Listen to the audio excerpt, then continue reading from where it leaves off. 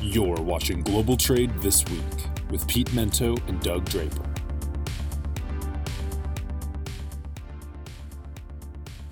Hello and welcome to another edition of Global Trade This Week. It's brought to you by CAP Logistics. I am one of your hosts. My name is Doug Draper. I won't even say Intermountain West because that's where I am, but my co-host, partner in crime, out on the East Coast, Mr. Pete Mento. Pete, I gotta love the coffee cup. I'm not sure if I should ask questions about it or not, so I'll just say, how are you doing? Oh, I'm great. And you can ask me all the questions you want. Doug, I'm a loving man. You know, Yes. In my old age, I've decided that I don't carry grudges anymore. It's all good. Yeah. Nice. It's all good. But, you know, let other people be angry. It's on them. Yeah. It's on them. But yeah.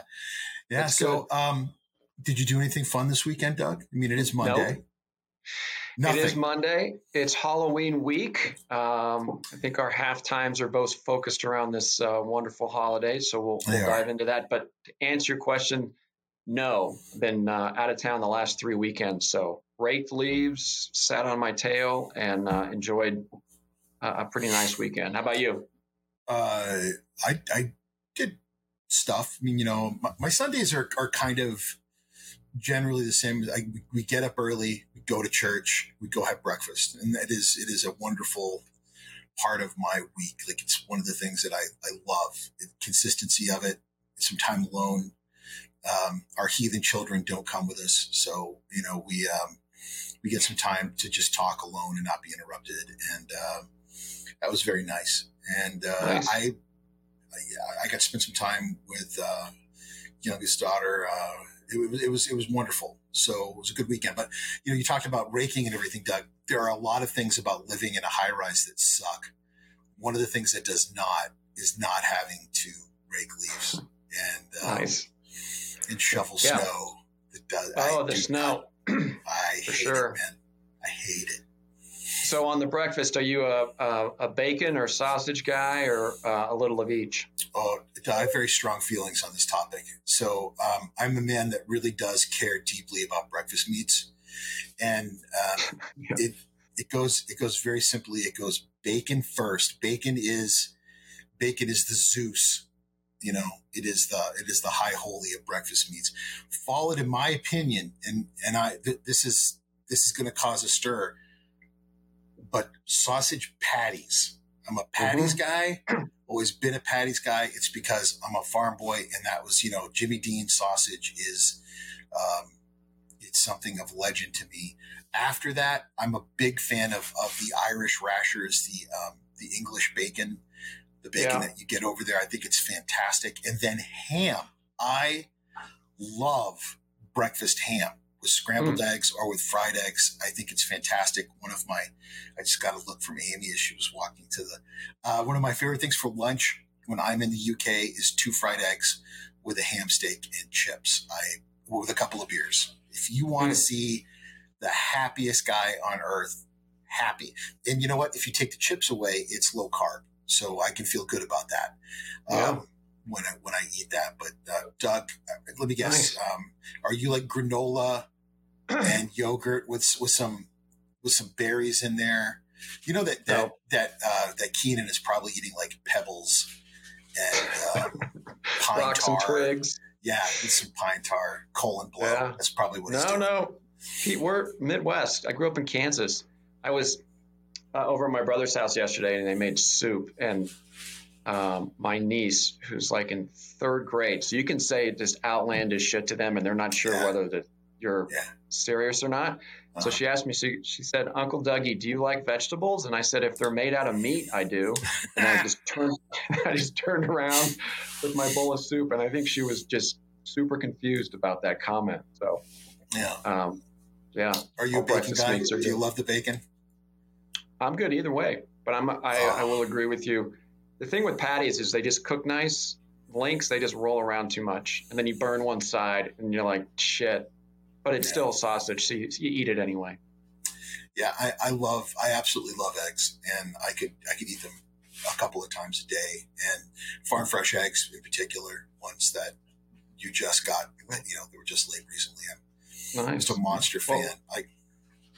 What's very similar to farm fresh eggs is logistics and supply chain. So I think I don't think anyone watches. I don't think anything watches this show for our actual hot takes. I think they actually watch it for the banter and the crap that we send back and forth to each other. So that's fine. That's fine. So let me start the show off with my first topic. So go for it. I live in a house where I am generally the only male that's hanging around here. So on any given weekend, I'm going to have, Amy's here.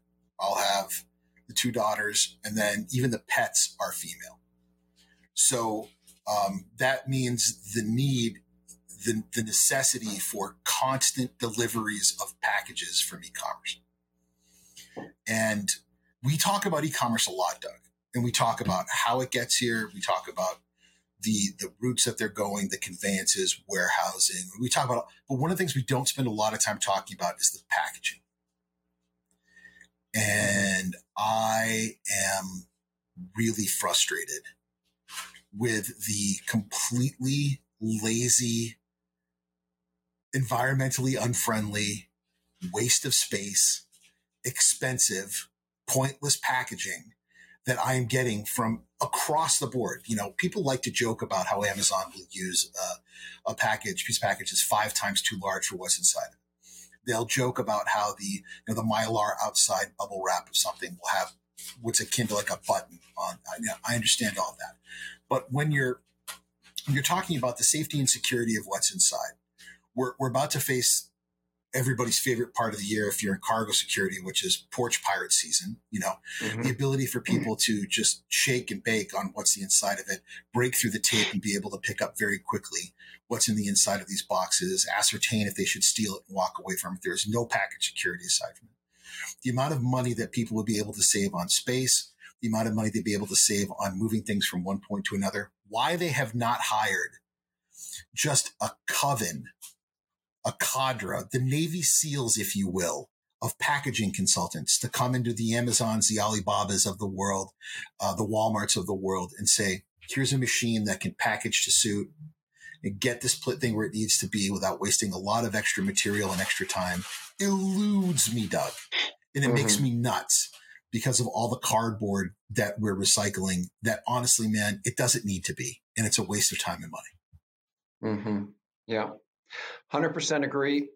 We've broached the topic in the past, not too in depth, but there are packaging companies out there that are willing to talk about their services. The thing that baffles me, the Amazons, the Wayfarers, you name it, why don't they embrace it? I mean, every single person that you talk about or look on Facebook or whatever has a photograph of something they ordered in a gigantic box, right? Yeah. Even if it's just the PR potential with this. Yes, the carbon footprint will be reduced. Transportation will be more effective with putting more packages in a truck as it goes down the road for the delivery. It's baffling to me why a big player, has not embraced the potential out there for marketing and improvement with our carbon footprint. It's baffling. It's the same old school box. Yeah. Let me just add on to that, Doug. My time at Wayfair, there were two things that really struck me about working there that I loved. One of them was just how much we loved our suppliers and just how far they were willing to go to make a customer happy, And when you're moving furniture, things break. They break a lot. That's one of the problems of being in that business is it tends to be, it's wood a lot of the times. It's lacquer. It's plastic. And when you're moving it, that's why logistics companies, we don't want to move furniture and home goods. So we were constantly dealing with returns. We were constantly dealing with trying to make up for the fact that things broke. And I can tell you as a consumer, we've all been there, right? You wait for a package, you're excited to get it, and you open it. And for whatever reason, what you ordered isn't the right size. What you ordered was not what you expected. What you ordered was not, it doesn't come intact. It's broken. There's pieces missing. It's upsetting. And it makes you say, this is why I wish I could still go to the X store and buy it or do BOPUS, Doug, or whatever, and, be able to have that retail experience, because I feel let down as a consumer. But it's crushing when you get something and it's broken. You're like, damn it, and now I've got to wait another couple of days or a week or who knows to get another one of these things. So it's a problem with claims, it's a problem with insurance, it's a problem with client satisfaction. Somebody should jump on top of this and make the investment and make it work. And you're right, Doug, you've talked about it in the past. I'm bringing it up again because clearly everything I do is derivative of Doug Draper. So someone needs to do something about this because it's beginning to sour the customer experience, and someone needs to do something about it. Well, we'll have a good 2 months to size up our packaging. No pun intended. So we'll keep that going. Doug, how many times? Let me do the jokes, Doug. All right. Let me do the jokes. All right. What do you got for us, buddy? This one is something that caught my attention, and part of me was excited about it. And then part of me, like we so often do, Pete, is just tear it apart and talk about the futility of it. So this is about the DOT and the Port Infrastructure Development Program. I'm sure there's an acronym that I missed in there that's all fuddy-duddy. But my whole point in this one is I think the public and private partnerships really need to flourish with some of the infrastructure, both port and terminal, air, ocean, inner waterways. There is money out there. So here's some statistics. There's 41 projects that the DOT has thrown some money at, 22 different states, $703 million. Well, when you basically, here's where we start poking fun at it, Pete. If you break it down, that's basically $17 million per project. And if you haven't figured out that you can barely buy a house anymore for like $1 million in any major market, right? So in the big picture, if you average it out, 17 million is not a whole lot of money. Now, not every project gets 17 million. Some are getting a lot more, and I get that. When I was looking at some of the larger projects, 2 of them are related to essentially marshaling yards on the coast out there. One is actually in Salem, Massachusetts. The other one's outside of New York. And it's a new facility that's exclusively designed to deal with offshore wind energy products. Bring it in here, we'll assemble it and ship it out. It has nothing to do with the core port and infrastructure that you and I live and breathe every single day. So, yeah, $700 million seems like a lot dispersed over 41 projects. But those 2 projects I just mentioned, Pete, represent a little over 12% of that 700 million. So 12% are going to build new terminals related to wind and energy products, which I get. That's important. Alternative energy sources. I'm cool with that. But it just shows that $700 million doesn't go as far as it used to. And for any of these port projects to have any legs and any efficiency and any true impact to the traditional freight that moves through all of those connectors, engaging a public-private partnership is the way to go. They're doing it in Charleston. We talked about that, Port of Charleston, and there's some things going on in Port of New Orleans that has, or New Orleans, that are public partners. So anyway, my whole take on this one, Pete, is there's money out there. There's not a whole lot if you think about it in the big picture, and we need to get some private partnerships in there to really make an impact on the infrastructure that most people rely on, because most people don't rely on a marshaling yard to build wind energy on the ocean. So, Doug, the sad reality of having worked with politicians for as long as I have, and being a cockroach in DC for all of these years, is it's not their fault that our country is always reacting, because that's what politicians do. Mm. They react to the will of the public in order to get reelected. They're reacting to what people tell them needs to be done. They're not proactive. They're not strategic in the way that they think, because being strategic does not get them reelected. Business people are strategic because we know Like a great example of that. I was talking to a mutual friend of ours, whose name rhymes with Ark Axelby, recently. And, we were talking about how if you're selling in this business right now and you're selling ocean freight, you're selling air freight, and we all see like, where the economy's going, you better be out there right now trying to steal customers, because it's like a 6-month cycle. It's a 5-month cycle. And, your opportunity to get after that market, when that market is going to change, you need to be sowing the seeds and putting the work in now, right? Mm-hmm. Politicians and governments, they don't think that way. And it's up to business to drive that. So when you talk about these public partnerships with the government, all of the opportunity, all the financial opportunity for certain, the agenda is in the hands of the public side of things to get reelected when it's a knee-jerk thing, short amount of time, it's in the news. It's up to us to drive it, and nobody wants to hear it. So, I always love quoting old songs on the show, but in the words of Denise Williams and Johnny Mathis from their seminal 70s hit, Too Much, Too Little, Too Late, it's over. Yes, it's over. The chips are down. All our bridges have burned to the ground. Like it's too late, Doug, for the government to get engaged. They have to first stop being obstructive. Mm-hmm. That's number one. The best thing the government can do right now in order to help us with all of these things that we are endlessly talking about is get the hell out of the way. Just get the hell out of the way. Find some way to first say, is our involvement necessary?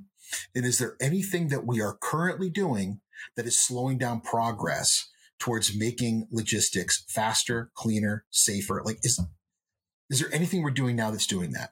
And who should they be asking? The private part of that public-private partnership. Because we're the ones that are thinking 10, 20, 30, 40, 50 years down the road, not them. They're thinking about the next election cycle, finding ways to concentrate their power. Yeah, you pulled my string, Doug. And half of this partnership doesn't give a damn about the other one, except for when they're getting checks written to them and when they show up on the ballot box next Tuesday. And it's just really, it's not a partnership as much as it could be.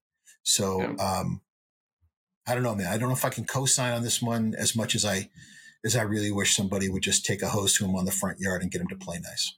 Mm. Yeah. All right. Well, there we go. Too much coffee, Doug. Too much coffee. I know. Yeah. The tears of your enemies as you drink it down. Tastes sweet. Nice. So, all right. Well, we come to our favorite spot, our favorite time in the show, which is halftime, brought to you by Cap Logistics. We wouldn't be here without those guys, so caplogistics.com to check them out.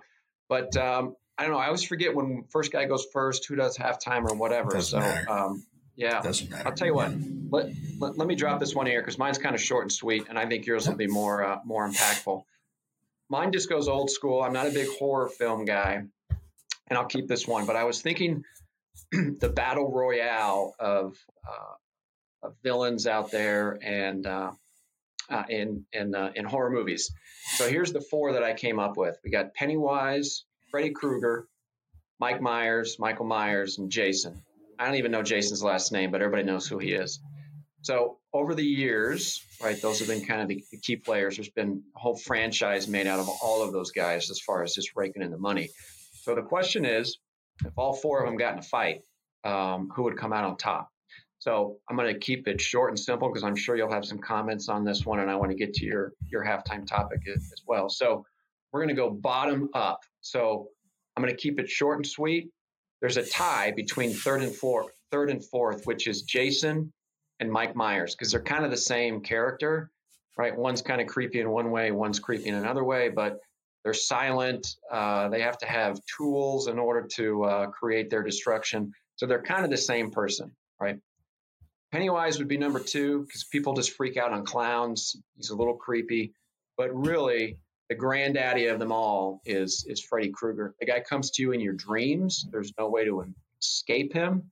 every single time you put those four up, really any horror figure out there you can come up with, Freddy Krueger is going to drop dimes on them. And by far and away, Battle Royale officially won by Freddy Krueger, in my opinion. Well, Doug, you're right, but for a different reason. Because only Freddy Krueger had a theme song by Ronnie James Dio. Okay. All right. So, we're the Dream Warriors. That's the reason why. And aside from that, I hate jump scares, Doug. I hate them. Oh, okay. So I'm not. I don't know about when you had friends in high school, but my friends used to hang around in packs. So we would go to movies together.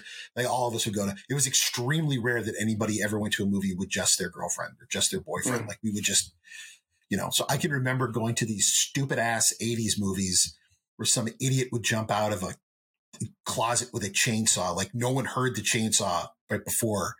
If you've ever been around a chainsaw, they make noise, or whatever, right? And I hated that stuff, Doug. I hated it deeply, But here's the thing. Like I was irreparably screwed up as a kid when a babysitter took me to see the Amityville Horror with her boyfriend when I was a kid. I still get freaked out by The Exorcist. Like religious horror movies terrify me. And anything spooky like that, it will get to me. But I don't believe in ghosts, Doug. I don't. There are cameras everywhere now. Somebody surely would have gotten some kind of evidence at this point. I patently don't. And everyone around me does. So I'm the asshole when it comes to this in my life. So the idea of like someone who comes in your dreams and kills you or some supernatural being, the world has enough psychopaths in it that I can buy like Texas Chainsaw Massacre or, those that I believe. Like I believe that there's enough sickos in the world that would come and kill you with an axe. Like I buy all that. I 100% buy all that. But dolls that come alive and kill you in your sleep, get out of here. No. All right. Well, you just took Chucky out of the mix too. So that's true. Yeah, no Chucky. Okay, so my halftime is it's a double one here. So first of all, greatest Halloween candies. In my opinion, there's only one answer. Okay. First of all, if you're the kind of person that gives raisins at Halloween, you need to just turn your light off at your house and go back to doing whatever other unfun stuff it is that you do that ruins other people's lives, because you suck as a human being and you need to just stop. Okay. Nobody wants to come to your house ever for anything. So just stop with the raisins. That's not what kids want unless they're covered in chocolate. Okay. Unless you're taping a $5 bill to every box of raisins that you give a kid, don't do it. Okay. When I was a kid, I loved Reese's peanut butter cups. Mm-hmm. They were my favorite. I also loved $100,000 bars. I loved getting those. They were my second favorite. And then Almond Joys and Mounds bars. My father, who was would get the munchies because as he handed out stuff, he would drink beers and smoke the devil's cabbage. He would check my candy when I would bring it back, as would my mother, and they would steal things that this doesn't look safe, right? So here's what they would take out of my candy. Now, my friends and I think half of West Texas would get hit up by my friends and I, and I would come back with a pillowcase, right? Just full of shit. I mean, my mom would take all of my Junior Mints. I don't think I ate a Junior Mint until I was in high school. So she would take all my Junior Mints. My mom would take all my Bit-O-Honeys, which now as an adult is one of my favorite sweets. And I don't think all the Lifesavers. So my mom would take all those and all the Jolly Ranchers. My mother loved Jolly Ranchers. Today, by the way, would have been her birthday. My mom was born on Halloween. So it was another. My father, that son of a bitch, right? So my father, Butterfingers, he'd take them all. Anything that he knew I wanted, he would take half of them because he didn't want me eating all of them. So he would take like half of the Reese's peanut butter cups, all the Baby Ruths. My dad would take all the Baby Ruths and he would take all of those. And then my father would take all of the Hershey's bars. Oh, my mom would also take all the Special Darks, all the Hershey's bars. He would take any like just plain chocolate, and he would hoard them in his car, and he would eat them while he smoked cigarettes doing sales calls. So two-part question here, Doug. Okay. Yeah. Question number one, greatest Halloween candy, in your opinion. And number two, at what age should children stop trick or treating?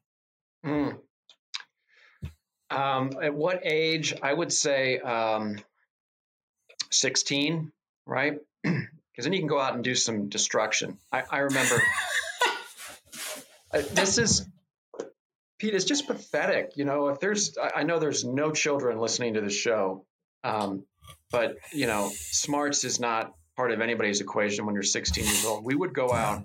Oh, do dumb things. I'm not even going to go into it. Dumb I'll just things. keep it at that. So 16 by far, that's the top end. And candy, I'm a big fan of Twizzlers. I like Twizzlers. And then the little mini Milky Ways are pretty good. So no, see, mini candies, families that hand out mini candies are asking to be egged. You have to give out full size candy bars. Full size candy bars. Yeah. And then as far as the age thing goes, I think it has to do with gender, honestly. Like, I mean, boys, you shouldn't be out there running around when you're like 16 and 15. You're just, my parents would never have let me and my friends out. They do. We had parties at that point. Like, we would go to parties, but we weren't really at the parties. We were out toilet papering our teachers' houses and egging people's cars and stealing candy from people's little brothers. And it was just terrible. But girls, like the girls would go out. Even that, I'm not so sure they should have been doing. But I had a friend of mine whose mom and dad said at 12 that once you were a teenager, you couldn't go anymore. And I remember being 13, going to his house to pick him up, and he was just sitting there like, I can't go with you guys. And we're like, your parents suck, man. Like, what's going on? They're like, no, you can't go out, man. I'm sorry. I can't go out. So I'll be interested to see what other people say, because when it comes to Halloween candy, there were generally the sweets guys that like, you know, like sugary sweet candies and the chocolate types. It was, you know, and there was always the one dentist in your neighborhood that handed out, either handed out toothbrushes or they give out 5 times more candy to keep the business going. Yeah. There's nothing in between. Or little things of floss. We got a couple of those. Also awesome, Doug, was the people that gave out like the free Frosties at Wendy's, or they gave out the free ice cream cone at McDonald's. I love that. That was the best. Gave me an excuse to go get a Happy Meal when I was a kid. Nice. All right. So we are on to, I think I should go. I'll go, and then you can it's me. Or what? Is it it's you? It's me, because you opened up. Fire away. Yep. So we've been talking a lot about the Great Correction, and you have conversations these days with people on the street. So yesterday I'm on the couch talking to Amy, and she's like, wow, don't you follow this Dr. Doom guy? And I'm like, the cartoon character or Dr. Nouriel Roubini? And she's like, nerd. And she said, Nouriel Roubini. And I said, yeah, I do actually. And she still called me a nerd. But Nouriel Roubini has a new book out where he talks about these mega threats. And one of the biggest ones, of course, is about supply chains. And we've been waiting. And I still contend that you're going to see the big drop off happen at some point after Lunar New Year. But if you talk to anybody right now who is involved in supply chain, particularly our world logistics, you're beginning to see the rates just barf on themselves and volumes barf on themselves. There are major freight forwarders who are out in the streets right now dealing with the fact that their volumes are down 30%, 40%, some of them 50% over the same time last year. So that is just how much lower volumes are coming into North America right now. And it's not just West Coast volumes, it's East Coast as well. What's shocking though, Doug, is that we're still seeing higher imports. So imports are up, but the volumes that these NVOCCs are seeing are down. Their speculative buy for 2023, 24 calendar years are down, and they're just not seeing the volumes they saw before. I don't know how they're going to be able to maintain the shareholder expectations that they were seeing before. I'm not sure how they're going to be able to maintain these employee levels. So here's where I think this is all leading. Layoffs. Any major freight forwarding company that has just been riding the wave of massive, massive profits is probably going to see some significant layoffs at some point in 2023. Let's just be honest. There's just not the kind of business that was there to be able to support this stuff. Second of all, the days of making $2,000, $3,000, $4,000, $5,000 a container are done. We're going to be back to making 100, 200, 300, 400, 500, depending on the route. And then third, unfortunately, when you have all the freight going to the East Coast, it gives management more power on the West Coast. So you're going to continue to see those rates plummet on the West Coast. And that's just going to drive more rates down and down and down. And with the European economy continuing to flutter, this has nothing but bad news for everyone. Add to that fact that the Chinese economy continues to just be a song of woe, buddy. It's going to be a bad year, 23, 24, to be somebody who's been riding the wave and not working hard. I think that, as I said in the LinkedIn post, the rookies are about to find out just how tough this business can be. Yeah. 110% agree. When you kicked this over to me a few minutes ago, generalists are going to get destroyed. So if you say, hey, going to bid for a company that has 500 or 1,000 containers coming in more, it's just going to be lined up. You know, you and I come from a sales perspective background. There's going to be lined up and they're going to just cherry pick, and it's not worth it. So when I looked at that, companies that specialize, whether that's out of gauge cargo, specific to commodities, and things that may not be so hypersensitive to a commodity-based market, I think those are the companies that are going to be doing better than others. And then if you can be hyper-focused, I think anybody in some business school comes out there, when push comes to shove and the economy's a little shaky, or a lot shaky like we're in, laser focused on your core competency to get back. And when you're laser focused on a core competency, you don't need peripheral people or services and solutions out there. So I think you're seeing that with some of what FedEx was doing whenever they had their earnings come out. So hyper-focused companies that understand that. And if you specialize in a specific type of industry, I think you're going to be okay. But if you're assuming, like you said, you're going to make $1,000 a container on a company that's bringing in 500, 1,000 a year, long gone. Those days are long gone. Doug, it was easy to be sloppy and still get rich these past couple of years. That's over. It's over. People put up with a lot of shenanigans because they needed help. And now that they're back in the position where the buyer has the power, I think that sloppiness just it's not going to be put up with. It's not going to be put up by the consumer. It's not going to be put up by the employer either. So there's going to be a lot of employers who are going to have higher expectations of their employees to put out a more quality product. And I think, I don't think I know that a lot of this technology that was sort of out there that had to do with efficiency, I think is going to be brought in. And I also believe that we're looking at maybe another 5 years of people getting comfortable with implementing technology, getting comfortable with thinking more broadly on how to use data to be more effective. And this is going to be another interesting era of being in this business where we're going to take the lessons that we learned on how to make more stable and more structured supply chains and depend on partners to get us there. But I think you're going to see that supply chain consumers, our customers, our clients, are going to take more responsibility.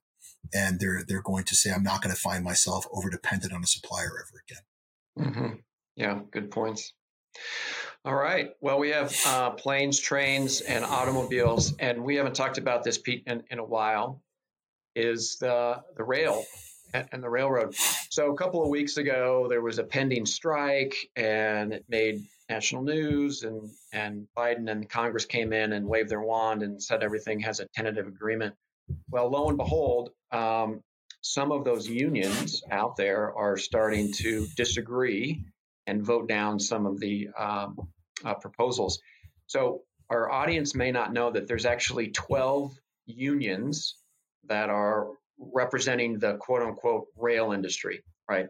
So all of them need to ratify the proposals, and you're seeing little bits and pieces because there's 120-ish thousand employees in the rail industry that they're referring to in the unionized side.